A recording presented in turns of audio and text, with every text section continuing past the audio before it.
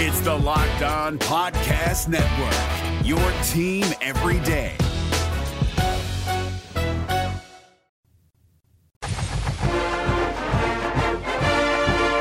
This is the Locked On Auburn Podcast, your daily Auburn Tigers podcast, presented by Fetch Me Delivery. I want to give a shout out to our friends at Fetch Me real quick. They are run by an alum of Auburn and have the greatest variety of restaurants to order from and get your meal delivered in Auburn and Opelika. If you are looking to have your family meal delivered in less than 40 minutes, you need to go to Fetch Me. Fetch Me has a great selection of anything you want, including meals as well as groceries and coffee. And Fetch Me has the friendliest and fastest service in town.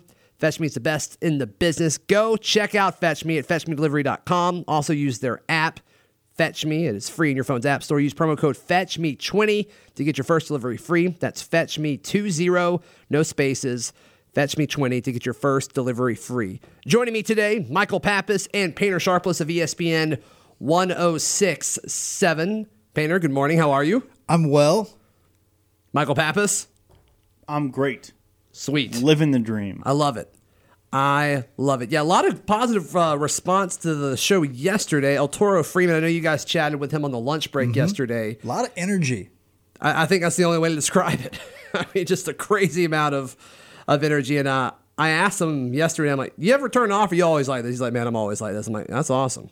That's awesome. Well, it's nice to talk to someone, too, who was a part of a team that had a ton of success, could be perhaps the most well-liked team. Maybe it's that 13 team, but winning a national title and having Cam Newton and Nick Fairley, and he was on a team that didn't have as much success. So I think the perspectives of the 2 years contrasting are interesting. We were going to chat on today's show with John Luke McCord of the Northeast Mississippi Daily. He's having a crazy morning this morning, so we're going to chat with him tomorrow. But yeah, I wanted to start off today talking about a little basketball. Auburn basketball started practice yesterday. I believe Bruce Pearl's actually chatting with the media sometime this afternoon. He is. Is that right? Okay, cool. Yes. Like 2 o'clock or 2:30, just something after, like that. Yep, just after 2. And so that's exciting. I know that the athletic department of Auburn basketball, they posted a video of very brief of Bruce coaching, and then I think Cambridge, one of the newcomers, throwing it down. So a lot of excitement, a lot of unknowns, but saw this morning. Bryce Brown signs a pro contract with the Celtics, an Exhibit 10 contract with the Celtics. So that is cool, and they'll be in the NBA G League affiliate for the Celtics, the Maine Red Claws, which is an awesome team name. And he'll probably get to play with Taco Fall a little bit. So that's a really big guy, right? Yes, from UCF. He's like 8 feet tall. I want to say he also Almost. is on. He's on some sort of deal with the Celtics, but I would presume it's two-way because he's gigantic, but I don't know how good he is at basketball. Yeah, that size is useful though, you would think. But yeah, Auburn basketball already kind of getting some excitement. It's so funny though. People tweeting during the first half of the Auburn-Oregon game a few weeks ago, everyone's like, all right, so when does basketball start? Then obviously they came back to win, and football has pretty much been all positive since then. But so it may tamper the excitement for Auburn basketball just a little bit. But still, I think Auburn Arena is going to be crazy this year. And I think the other thing to keep in mind here is that Chuma Okeke, Bryce Brown, and Jared Harper are beginning to, or at least another big extension of a changing perception and a changing landscape for what Auburn basketball can be. Yeah. What it has been for the majority of its existence has been underwhelming, boring, an apathetic fan base. That's changed since Bruce Pearl came here. But the energy changed. For a few years, you didn't have the results, the winning, the positive feelings that came along with it. Then there was the concern about how long Bruce Pearl might be here because college basketball has had such an upheaval, or at least there has been some controversy. Kansas, most notably, very recently swept up in even more of that, citing a lack of institutional control. It seems like Auburn is not going to have any major issues like that, but it should be noted that Jared Harper now at the Suns, Chuma Okeke, of course, with the Magic, and as you just mentioned, Bryce Brown with the Celtics. Mm-hmm. Auburn has players either in a professional organization or vying for a spot on one of their main rosters. That's incredible. Think about how silly that phrase sounds initially because Auburn hasn't had something like that. I mean, they've had two incredible basketball players in Chuck Person and Charles Barkley in their history. It's kind of weird that they've had those two really celebrated players. Sure. But then outside of that, like, there hasn't just been much consistency. I mean, Marquise Daniels was a journeyman. He's back as a coach now. I think this is a wonderful sign for Auburn and something Bruce Pearl can point to that's tangible when he's talking to fans and when he's selling to recruits. So you almost got a dog this past weekend. And you're the leader in the clubhouse right now as far as what your eventual dog that you will get in sometime in the next few months. His or her name will probably have something to do with Chuma Okeke. Yeah, right? We've been thinking for about a year about getting a dog, and we liked for a girl dog, a woman dog, a female dog, whatever. Sure. To be shortened to Kiki for Chuma Okeke. And I guess if it were a boy, we might just roll with Chuma. I love both of that. I mean, that is incredible. I wonder how people like if Chuma heard that, he'd be like, "Oh, that's weird. Why'd you name your dog after me?" Or would it be flattering? Like, would you think that's kind of odd, dude? Or would you be like, "That's cool, thanks"? I think it'd be awesome. I think I would be flattered. Totally. I think I would. I don't want it to be an insult to him. It's supposed to be a compliment. Plus, I think it's a cool name. It's a super cool name. Auburn missed out on that 5-star center, right, who went to North Carolina. Okay. Are you talking about Walker Kessler? Yeah. So just in the interest of full transparency, all over Twitter when the guy committed or whatever, everyone just kept saying that it was the center who picked North Carolina over like Auburn and Duke or whatever. Mm-hmm. Well, what a weird thing, by the way. The three schools were Duke, North Carolina, and Auburn. But please continue. I also thought it was weird, but because I thought he was a football recruit. Oh, yeah. Yeah, well, you could see that. Like, you could see how it'd be like, player from Georgia. Huh, okay. Like, he must just really want a good education. Everything just said 5-star center. Auburn really wanted this guy. So it could go either way. Yeah, with centers and guards, it's like, I guess it could be. I was like, either. oh, man, that would have been huge for the football program to get like a really good center. It's like, the basketball team would like having a 7-foot, 245-pounder that's got a family that's played college basketball. He's got good pedigree. Oh, and he can shoot the deep ball. Yeah. But, I mean, I'm not surprised he went. I actually thought it was more likely he would go to Duke than North Carolina because a lot of what I'd seen was Duke and Auburn had some success down the stretch, or at least trying to get that visit, the last couple of visits. Sure. It would have been huge for Auburn, but yeah. I think they're still doing just fine. Sharif Cooper is the main highlight. Oh, yeah 100%. It's Kubota Orange Day. Shop the year's best selection of Kubota tractors, zero-turn mowers, and utility vehicles, including the #1 selling compact tractor in the USA. And now through June 30, get 0% APR for 84 months or up to $3,300 off select compact tractors. See the details at KubotaOrangeDays.com. Your family, your land, and your livestock deserve equipment they can count on. So find your local dealer today. That's KubotaOrangeDays.com. All right, so something I want to talk about today. Derek Brown is getting more and more awards throughout the season as it goes on, and I talked about this a little bit with El Toro, but he was defensive player or defensive lineman of the week. I guess somebody else had to win it other than Marlon Davidson at some point. But then yesterday he was named to the a national award, the Bednarik Award, National Player of the Week. The Maxwell Football Club announced that yesterday, and my question to you guys, and Painter, I'm specifically curious to get your answer on this because I know you're really high on Nick Fairley and obviously what he did in this 2010 for Auburn on the 2010 team. But who do you think's had a bigger impact between Derek Brown or Nick Fairley? And I mean, when Derek Brown is done, who do you think will have a bigger legacy at Auburn? I think Derek Brown, in part because of the longevity of his career, will likely be remembered more fondly. Now, I don't know if he'll win the Lombardi Trophy, and that's such a huge deal with how you're going to be remembered, being considered that good of a player. It's a defensive Heisman, essentially. But also, I think if you pay attention to Derek Brown closely, you know that he's been a leader in a lot of different ways and a guy that's had a very professional mindset. And that may have been the case with Nick as well. In fact, I imagine it was when El Toro came on the lunch break. He talked about Nick and Cam's work ethic. And so they didn't get that good by accident.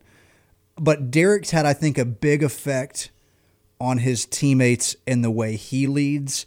I think also one thing that works for Nick in a weird way is that he was so clearly better than everyone else on the defensive line. There were some other really good pieces who had experience on that team, but Auburn has multiple NFL players on its defensive front now, and some guys who could be taken, not just NFL players, but some guys who could also be taken high in the draft. Yeah. That wasn't necessarily the case with Nick Fairley, so I think he stood out a little bit more in that year where he really shined, whereas Derek Brown has consistently been not only a leader, but a force on that line. To answer your question, that's a long way of saying I think when you're on a team and a program for 4 years and you're doing what he's doing, it gives you a little bit of a leg up just because people have known who you are for almost a half decade. Yeah. I think what Fairley did was harder, though, because he didn't have other guys like Marlon, other guys like Big Cat. I mean, he got a lot of attention. But yeah, I mean, he was the focus of the game plan. I think different offenses that are preparing for Auburn's defense, they may say, okay, we want to focus on Marlon, or we want to focus on, limiting the pass rush, or, quick passes because of,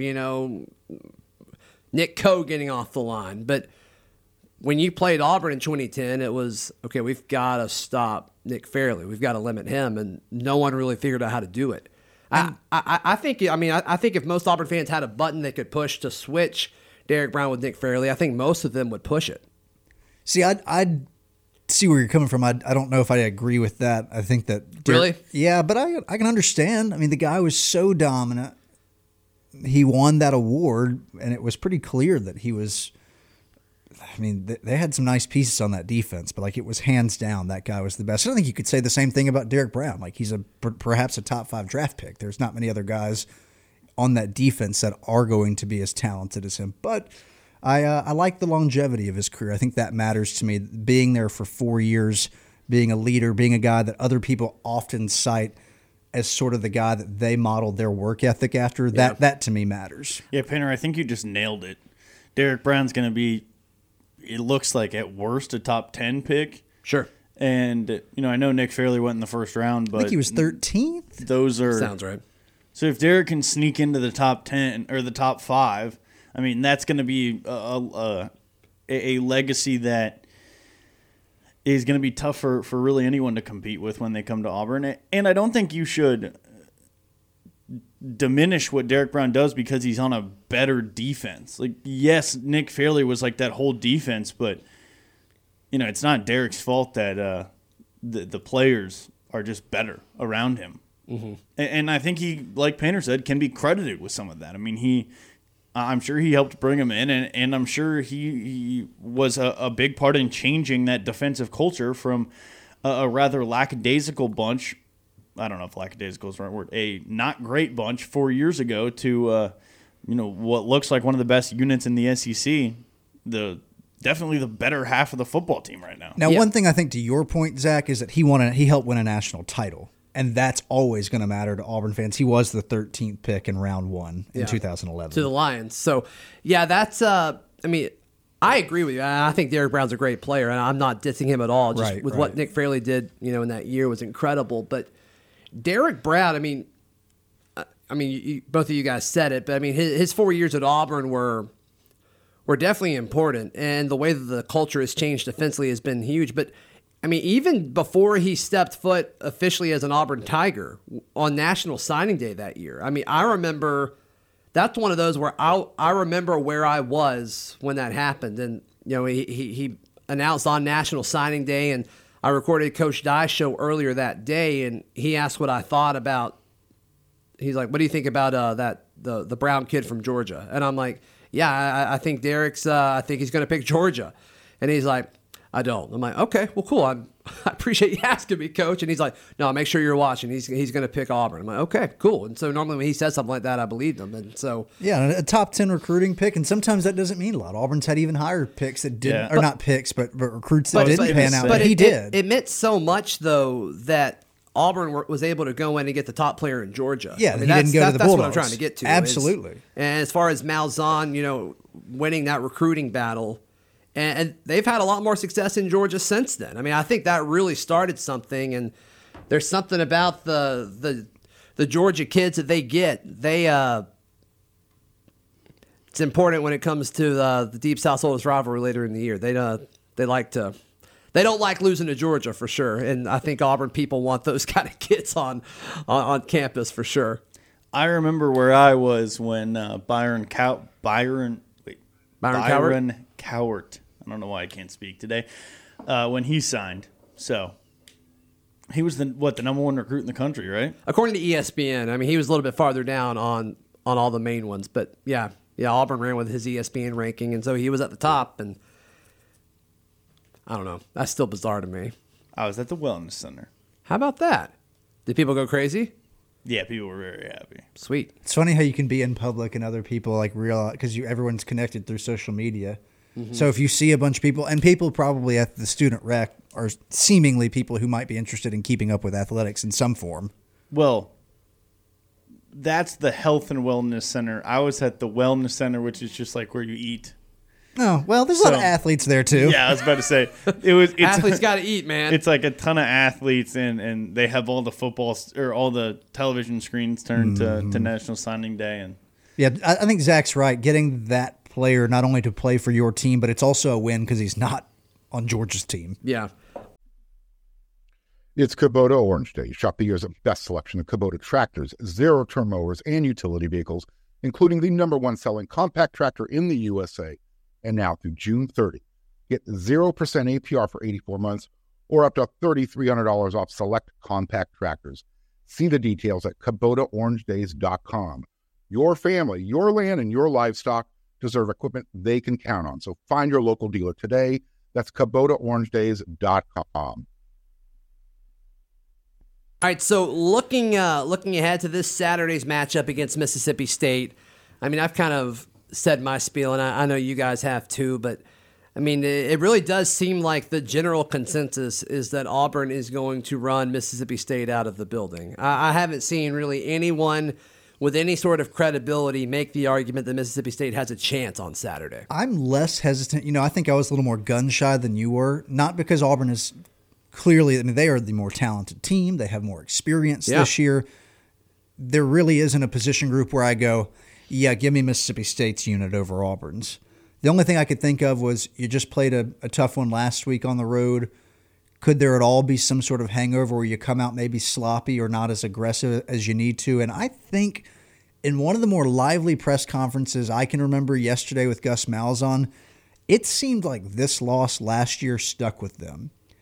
And it should. Last year was embarrassing. They got pushed around defensively. That didn't happen a whole lot last year. Even, I know we've talked about how some of that was because they were on the field so much. They got bullied, though. But they did get bullied defensively. And then offensively, the Tennessee game was bad as well. But you could make an argument about which was worse. But I think the State game was probably the worst team performance they had all year last year. Because I think you can, outside of Tennessee? I've been more of a Stidham defender than most over the last year and a half. Right. And I think while Auburn as a team, had a lot to blame, Jarrett Stidham had perhaps the worst game of his career against Tennessee. He turned the ball over twice to the air and fumbled the ball deep in Auburn territory that led to 6 points for Tennessee. Now, the defense couldn't get off the field in that Tennessee game on third down, but Garantano had the game of his life. Right. Yeah. I mean, there was nothing that Mississippi State was doing last year that was complex. They were just shoving the ball down Auburn's throat, and then Auburn offensively looked inept.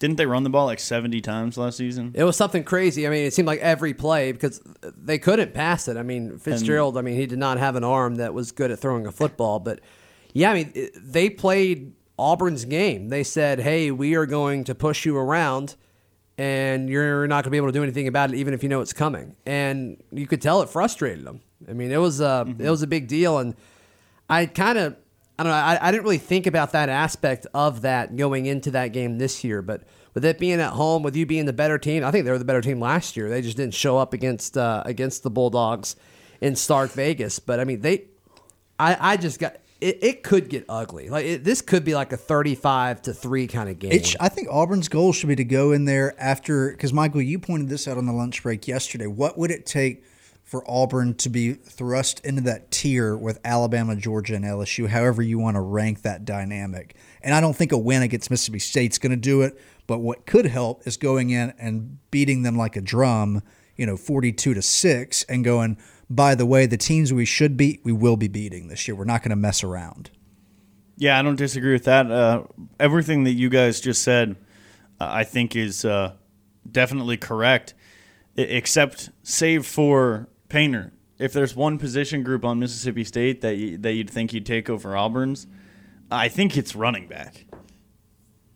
I don't know a whole lot about the depth of Mississippi State at running back, but Kylan Hill is he's one of the best running backs in the country, much less the SEC. Yeah. And he's running like it right now. So I don't know how deep they are. I know Auburn can boast that it goes four deep at running back or whatever it is. And so he leads the conference right now, Kylan Hill, Mississippi State's running back. He has 91 attempts for 551 yards. That's just over 6 a touch. That's good. How did he do against Kentucky? And Boobie Whitlow has 82 for 408. He's second. So Boobie Whitlow right behind him. And to Michael's point, he is probably sharing attempts. I will look that up. I don't know how he did. Also, I just want to point out last year Auburn was 3 of 14 on third down. Mississippi State was 7 on third down. Mississippi State was 7 of 17. Mississippi State had 418 total yards. 349 of those came on the ground. Holy cow. Against an Auburn defense that is known for stopping the run. I mean, that was just, I don't know. That game was not a good outing for Auburn. And that's kind of the any given Saturday it can happen. Mm-hmm. But I agree with you, Michael. I think as far as A&M, they do have better running backs than Auburn. But as far as the matchup that the running back goes up against, I don't know if that's relevant as far as the outcome of this game. You know what I mean? And I just think up front, Mississippi State has not been impressive to me. I think this Auburn offensive line is going to be able to handle them. And I think it could work good for them as far as taking those baby steps to get better and better each and every week. I agree with you. And as long as we're, talking about this, if we want to run through some other things, some other statistics that I think I sent you, Zach, about Auburn this season, because while there's always room for improvement, every coach, every team will tell you that they can always get better. Auburn has played very well this season, and I've got some numbers to back it up. Okay. Oregon has not allowed a touchdown in 3 consecutive games. Who have they played? They beat Stanford 21-6 on Saturday. They beat Montana 35-3, and then they beat Nevada 77-6. How about that? I don't really care who you are. Not letting up a touchdown in 3 straight games is incredibly impressive. That says something, yeah. Also, to answer your question, 241 rush yards for State against Kentucky this past week. I will try to find Hill's individual numbers. In fact, I have them in front of me. He was not the leading rusher. He had the most carries for 120. Schrader had 11 for 125 and a long of 49. Okay. That's the quarterback. Yeah. All right. Yeah, I just have a hard time buying that they're going to run it on Auburn like that this year. All right, what other numbers you got, Michael? Kent State put up 750 yards in a 62-20 win against Bowling Green, the most by anyone against an FBS team this year. They averaged 9 yards a play. They rushed and passed for 375 yards exactly. I think the good news for Auburn at this point is that they have played 2 for sure quality opponents, a formidable Tulane team, and Kent State not very good, but I think a stat like that against another not very good team, I don't know what it's relative to. I have no idea how good or bad Bowling Green is. It sounds like they're not particularly good. Yeah. That's still, just like he pointed out with the Oregon statistic, regardless of who you're playing to some extent, that those numbers are impressive. I think there's really no other SEC team I can think of that has a mixture of opponents you should beat that are at least formidable, and then 2 real. I mean, in terms of quality wins, Auburn's got the 2 best in the country. Mm-hmm. Yeah, and I just like that last one about Kent State because to me that says like when Kent State is playing teams that are probably rather equal to their skill level. Yeah, they're capable of going out and putting up 750 yards of total offense and scoring 62 points. And when they came to Auburn, they looked like they forgot how to play offense. Well, at times, I mean, they were able to move the ball at times against Auburn. Especially that first drive, Auburn had some poor tackling and couldn't get off the field on third down, and there was a busted coverage play later in the half. And They had a few plays against Auburn. They didn't look inept. I don't want to pump up Kent State and Tulane, in part because I want to also remind everyone that Tulane game, Auburn played badly. Like, they didn't execute well. The opponent wasn't garbage, and Auburn ran a very base offensive stuff, but it was like also, you need to be better against this team. Right. And you saw some of that the next week against Kent State. Do you have any other stats? Yes, a few. Sweet. We on this show and we as an Auburn community have been incredibly hard on the offensive line and the interior offensive line in particular. This is a stat from Pro Football Focus. Most pass blocking snaps without a pressure allowed by FBS guards. And Marquell Harrell from Auburn, the left guard, is third with 113 pass blocking snaps without a pressure allowed. Since that stretch down in the second half for the last quarter of the season, he has been a good player. I think he was battling injuries a decent part of last season, but Tega, him, and for the most part Driscoll also have all been good, in particular in pass blocking. And I don't think Caleb Kim is as bad as some people think. I definitely think he's gotten better. I mean, my biggest issue is with Horton. Horton's inconsistency. I mean, I don't think it's any secret. I mean, if you go back and kind of watch, all right, where's the pressure coming from?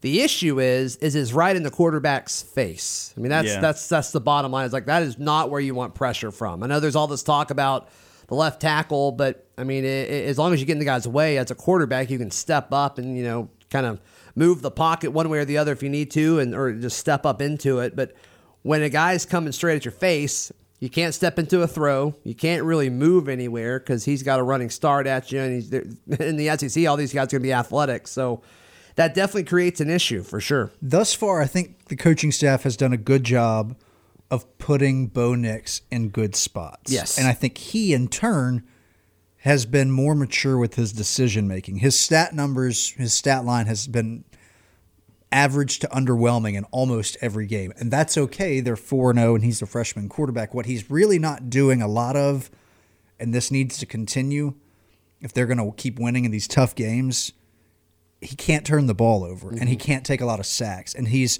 mobile enough to get away from pressure, and then he's done a good job of throwing the ball away. Yeah, in my GIF thread earlier this week, I said, hey, this is my second favorite play from Bo Nix, and he just gets out. He realizes the screen wasn't there to Whitlow. He looks to his left. He looks upfield, sees guys running. He uses athleticism to roll out of the pocket and gets rid of the football. Like that's a move you don't see a lot of freshmen doing. I think you got one more stat, don't you? I do have one more stat. This one is about Zach's favorite player and also a guy we talked about a little bit earlier. Jatarvius Booby Whitlow is currently tied for 6th in most missed tackles forced for FBS running backs. He's got 23 on the season. He's tied with Jordan Mason, Christopher Brown, and A.J. Dillon. I don't expect a lot of people to know who those guys are. When you sent me that, I was really surprised by it. I mean, you mentioned Painter. He's second in the league right now in rushing yards. I mean, Booby Whitlow's had a solid start to the season, and so we'll see. We'll see what Malzahn keeps doing with him. I hope he can stay healthy. And Michael, you pointed this out on a show earlier this week about what Malzahn did from a game plan standpoint as far as saving his touches for the second half. I hope that becomes a trend throughout SEC play because he, for some reason, and I think the reason is because the defense is worn down, but he's been better, significantly better, in the second half of every game that Auburn's played this year. I think that also goes hand in hand with the offensive line. I was listening to something else, and one of the NFL analytics guys, Warren Sharp, he said that one of the most difficult things that they have to, or that like they deal with in the analytics community is determining whether an offensive line is good or a running back is good. Mm-hmm. Because a running back can make a medium offensive line, average offensive line look good, and a great offensive line can make a bad running back look good. Yeah. And so he said that is something that really goes hand in hand. But it is worth noting, Kylan Hill tied for 3rd most missed tackles forced He has 24 on the season. So he's one up on good old Jatarvius right now. Yeah, so we'll see how he does against that Auburn defensive line as far as figuring out, is it a Mississippi State offensive line thing or is it a Mississippi State running back thing? Painter Sharpless, where can people find you and hear you throughout all of your channels? 11 to 1, catch the lunch break. Justin Ferguson and me. Michael Pappas helping us out on Tuesdays and Fridays. Dan Peck making an appearance next Friday before the Florida game. How about that? And you can follow me on Twitter at Paint Sharpless. As always, appreciate it. Michael? You can follow me on Twitter at CouchPapTato, and then you can listen to me on After the Game live from Skybar for 2 hours after every Auburn football game with Dan Peck on ESPN 106.7 and the other places, the website and the app. And then you can hear me on the SEC Report on Thursdays from 7 to 9 p.m., same places, and like Painter said, the lunch break. Fantastic. I'm on Twitter at ZBlackerby. The show is on Twitter at Locked On Auburn. Leave us a review on iTunes. Helps us out a ton. It takes 2 seconds. This has been another edition of the Locked On Auburn podcast. It's the Locked On Podcast Network, your team every day. Hey, Prime members, you can listen to this Locked On podcast ad-free on Amazon Music. Download the Amazon Music app today.